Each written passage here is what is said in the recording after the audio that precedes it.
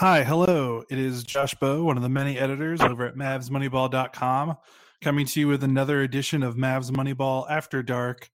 Another Mavericks win, a really impressive win, maybe a top five win on the season. The Mavericks go to Indiana and beat the Pacers, a solid Eastern Conference playoff team, 112-103. Kristaps Porzingis, 38 points, 12 rebounds, monster effort from him, and really a monster effort from the entire team. Unfortunately, I was held up in the office of my real job, and with the East Coast start time, I missed a good portion of the game, but was able to catch most of a good part of the third quarter and most of the fourth quarter. But I'm here with Jeffrey Cooperstein, and Jeff, what are your initial takeaways from this one tonight? My first takeaway was, how about Kristaps Porzingis? As soon as he came into the game, he came out firing. He made 3 of his first 4, and he forced Indiana into calling a pretty early timeout. And he was just on from the get-go. I know we're kind of beating a dead horse here, but it seems like when Luka's out of the lineup, he really takes it upon himself to carry the load on offense, and he's done a great job of it so far. And obviously, this was his best game as a Maverick tonight, 38 and 12 on 19 shots. 20 shots, 10 to 20. 20 shots. Yeah, so really, really efficient and a really good night overall. And while Jalen Brunson did the best he could, he didn't contribute a ton offensively, but he did have that late basket down the stretch that kind of put things away. So yeah, overall a really good effort. And we're almost expecting it from this team now that they're going to win these big games on the road without Luka or without Porzingis.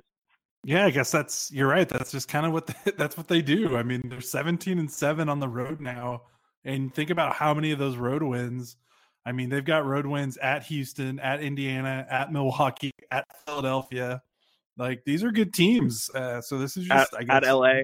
Yeah, at LA. You're right. This is just what they do, no matter who's in the lineup. I want to talk about Brunson real quick because you brought him up, and I really wanted to talk about this, and then we'll go back to KP. You talked about how he didn't have necessarily a giant box score game, and you're 9 points and 3 assists, but you're absolutely right about the late play down the stretch. He had that huge bucket, and then the possession before that, he had a fantastic find to Dorian Finney-Smith in the corner for a 3 that felt like just a back-breaking 3 for Indiana, and kind of almost felt like a dagger there, even though the game was still in jeopardy for the Mavs. And I think it was just a huge play because with Brunson, he's a second-year point guard, and he's kind of developed this shoot-first mentality a little bit. And sometimes, he makes some gorgeous passes on the season, but in terms of being able to make consistent reads and being a facilitator and being able to handle the ball in high-leverage situations, is he capable of doing that? And just for him to be able to find Finney-Smith for that pass, for that shot in the corner and the pass that he made, and he really kind of created something out of nothing. It was almost Luka-like in the way that he took a possession where the shot clock was winding down. Nothing was really going on. And of course, when Barea went down, it was him and Wright that were sharing the point guard duties for the remainder of the game. Barea went out of the game with a right ankle injury in the second quarter, I believe, and didn't return. So we'll have to see what's going on with that. But they asked a lot of Jalen Brunson tonight, and I think he showed that he's capable on his best night. Yeah, definitely. So I was really impressed with those two, the assist and then the bucket on the next possession, just 2 really great possessions back to back for him down the stretch. And then I want to, now I want to talk about Porzingis, and you're right, just monster effort, best game of his Mavericks career. I think, there's probably a lot of Mavs fans that are wondering why, why is he making shots now that Luka's hurt? Where was this? Right. Luka yeah. We're all wondering that. Yeah. And I have some theories, but I'm not ready to get too into the weeds on it because it's still a relatively small sample, all things considered. I think, just the obvious thing though, is, he's just, because he has to, he's just getting more touches in the flow of the offense. And I'm not saying he didn't get touches or shots when Luka was playing, but when he's on the floor without Luka, the Mavericks need him to get up shots, and they need him to touch the ball a lot, and they need him to run a lot of pick and roll. And he's sliding back into that New York role of being the number one option, which is what he's comfortable with. So it's not necessarily go ahead, Jeff. No, I was going to say, and that's the thing, is that he's so comfortable in this role, and he's excelled in it with the Mavericks when Luka's been out. I mean, he just seems so much more aggressive and willing to get to the cup and willing to do all these different things on offense that I shouldn't say willing because that's not the right word, because I think he's willing to do it. It just doesn't work out when Luke is on the floor. So, I mean, that's obviously the next step in the Mavericks evolution, is getting those guys to be on the same page when they're on the court at all times together. Yeah, for sure. And I think what's been nice about these last two games, and tonight in particular, obviously 6 of 13 from three was great, but he seemed much more comfortable inside the 3-point line. You know, early on in the season, it was just like anything he did inside the 3-point line and outside of being right at the rim, he just looked lost in a way. And he seems much more comfortable with, I don't know, whether with his body or his mental or just mentally, but when he's making moves at the rim and when he's making moves out of the post, he just looks like a different player than a month ago. And I think the key is, I think this was, you know, we talked about this, or I talked about this with Kirk after the Atlanta game, and I know a lot of people have been writing about this, but I think the key for him is he's getting these post touches that aren't like 18 feet from the basket post touches. He's getting like in the paint post touches. So all he has to do is catch, turn, and fire and shoot like a 10-footer or an 8-footer or, you know, something like that, instead of having to back down someone for 3 seconds and shoot a really awkward, you know, 18-footer, which is, I don't think necessarily is more his style. So I credit the Mavs for getting him deeper paint position to make sure that when he does get these post ups or he gets these isolation shots, that he gets better shots. And I think he's do better shooting over smaller defenders. One of the big key possessions late in the game was him up against Malcolm Brogdon, and he was able to draw a foul, and he almost made it anyway, to a turnaround bank shot. And you know, that just wasn't happening early in the season. So it's just good to see that. You know, what in terms of what he was doing on the floor, what did you like? Anything in particular? I really like how he's been a really good cutter lately, where he's I guess if he's on the outside and Finney Smith gets in there and gets an offensive rebound, he just makes that little dive cut and he's wide open for a dunk. I've seen that at least probably 2 or 3 times in the games that Luke has been out. And so I think that's a really big part of the game. Great stat from Tim McMahon here on Twitter. Kristaps Porzingis averaging 28.7 points and 14 rebounds in the victories without Luka Doncic. That's huge, and that's why the Mavericks. That's why you give him the contract. Like it's just reassuring. To know exactly. They're going to be fine, and I think they're going to figure out how to play with each other. No, but yeah, he makes the game look so much easier without Luka, and I hate saying it, but they're going to have to figure it out. Yeah, and they will. And I think, like, you know, a lot of it is they're asking KP to play a different role when Luke is on the floor, and it's just different for him, especially considering he kind of had carte blanche to do whatever he wanted to do in New York. Sure, yes, he absolutely. And Luka has that here, but he doesn't. Right. So it's just a matter of, you know, meshing it a little bit more, and, you know, I'm sure that will happen. You know, Rick Carlisle and the Mavericks coaching staff, they aren't dummies. Like, they will, you know, this will get figured out. It might not be, you know, of course, everyone can be a little impatient. It might not be this season, but they will figure it out, because I think, you know, they're too talented, and I think Rick Carlisle's too good of a coach for them not to figure it out. But moving on past Porzingis, for me, I wanted to mention one of the biggest. Well, actually, before I mention that, why don't we take a quick break before I forget, because I always forget to take ad breaks. And we'll take a quick break, and then we'll be back with who I thought was a real MVP of the night outside of Porzingis. Okay, and we're back with the Mavs Moneyball After Dark podcast. Mavs win. They beat the Pacers 112-103. We just talked about KP, and we talked about Jalen Brunson. Now I wanted to talk about another guy who I thought had a really great night, Tim Hardaway Jr. He had 25 points, 5 assists, 4 rebounds, 9 of 17 from the floor, 4 of 8 from 3. And specifically, I wanted to mention that the Mavericks used him in the pick and roll a lot more than normal. And without JJ Barea, without Luka, the Mavericks were obviously short on playmakers. And, you know, it's basically Wright, and it's basically Brunson. And, you know, Seth Curry was out too with the hurt knee. So really, the Mavericks had 2 playmakers. So someone had to step up and take some ball handling duties. And they did it with Tim Hardaway Jr. And they probably thought, hey, THJ and Kristaps are 2 best offensive players. Let's get them in the pick and roll together. And if you would have told me that like a week ago, I'd have been real queasy about it. But I think THJ responded beautifully, and 5 assists and only 2 turnovers.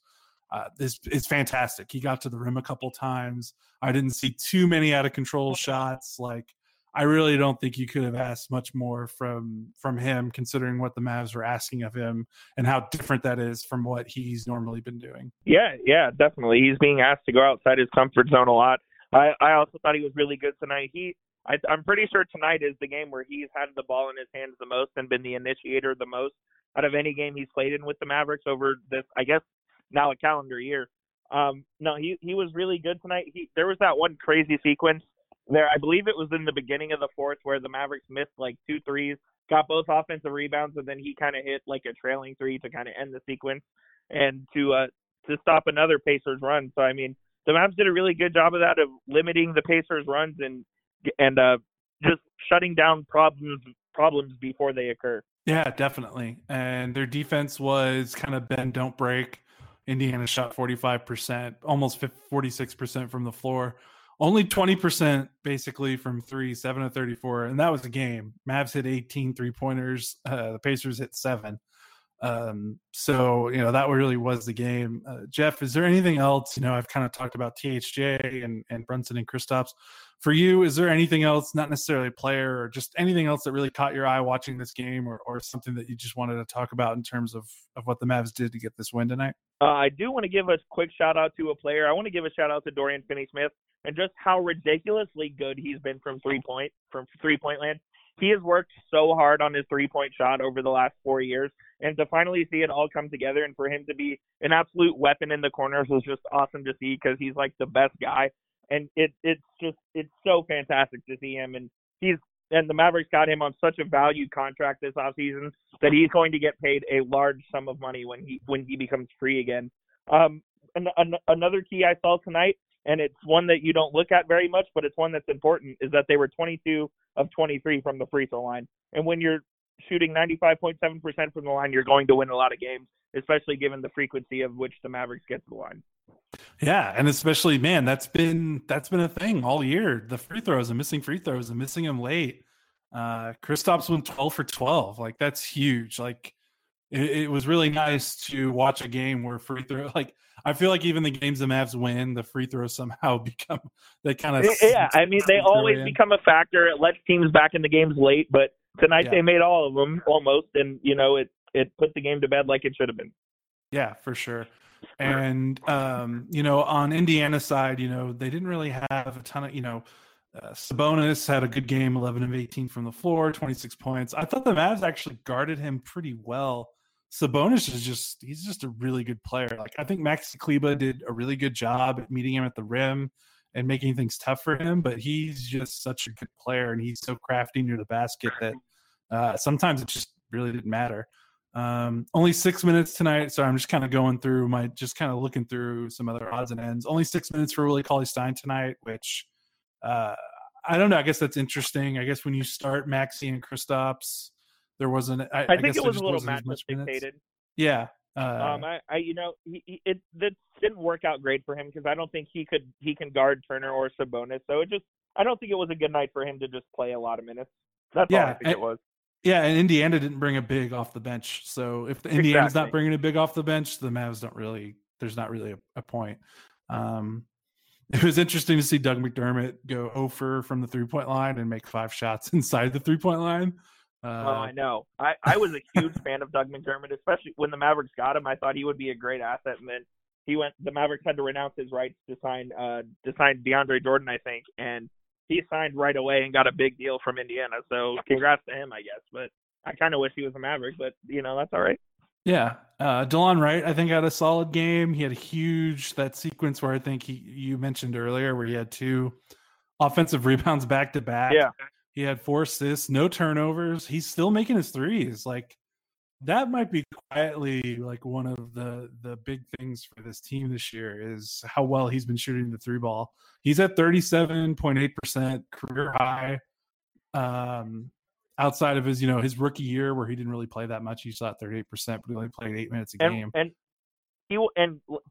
correct me if I'm wrong, but when he signed with Dallas, I mean, he was not a good 3-point shooter in the last few seasons, right? No, he was not, and especially in Memphis. I think a lot of that is because of the shots he got in Memphis. But yeah, he's never been. I think before this year, his best mark when he was like a full-time rotation player was 36%. So this is huge for them, for him to be able to hit those shots. Just another example of how Rick Carlisle and his coaching staff just get the best out of everyone. I mean, DeLonge's been a guy this year that has done so much on both ends of the floor. He's so valuable to the Mavericks. And I mean, I think he's kind of like Finney Smith, where if he's out there, I'm trusting him to do whatever is needed. Yeah, definitely. And I think the Mavericks, despite the injuries, have settled into a good groove with the rotation, in terms of who they're playing.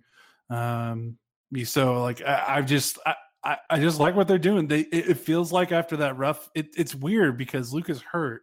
So you think that things would be a little bit worse than they are, but it feels like they're kind of slowly getting over the hump, over that kind of funk that they were in like a couple of weeks ago. Like they're starting to play with a bit more intensity, a bit more, the efforts level is picked up and things look a little bit crisper, even if Luka's out. And so it'll be good to see this Mavericks team come back with Luka, fully healed and ready to go. But man, otherwise, I don't really. This was just such a great win for the Mavs. I don't, there's nothing really negative to say. You go in and you beat the 5th best team in the East on the road without your best player. Like, man, I'm golden. Like, is there anything else that you wanted to get to before we get out of here? No, you can't ask for more. But hopefully, down the stretch here, the rest of the season, they don't wash this out with a loss to one of the bottom feeders at home. Yeah. Oh, and that's a good point, because I think they've got a good stretch here where they're not playing a lot of teams with winning records, I believe. So you're absolutely right. They've got a chance to fatten up their win-loss record right here. The next 3 games are Memphis, who's they're not like a Pacers team, but they're not like a lottery team either. The Memphis is on quite a roll right now. But Memphis, Washington, Charlotte, Utah, Sacramento, Orlando, Atlanta, Minnesota. The next stretch, like that's Utah and Memphis are really the only teams that you kind of bat an eyelash towards. Otherwise, the rest should be. You would say the Mavs are favorites. So this is their chance to really, if they want to make a move in the standings, this is it. So we'll see what the Mavs do. Gotta make a run here. Yeah, for sure. Well, Jeff, if that's it for you, I think that's it for me. We'll get out of here. Mavericks again beat the Pacers 112-103. Next game will be Wednesday at home against Memphis. Presumably either myself, one of me, or Kirk, or both of us will be on, and then maybe Jeff Jeff, I think you'll be at that game, so Jeff won't be on. Yes, I will be there. One of the combinations of us will be on with you guys after the Memphis game. So again, Jeff, thanks for hopping on tonight. I appreciate it, man. Awesome, man. Yeah, absolutely. Sounds good. Yeah, and this is Josh Bowe for Jeffrey Cooperstein. This is Mavs Moneyball After Dark. We will talk to you Wednesday after the Memphis game.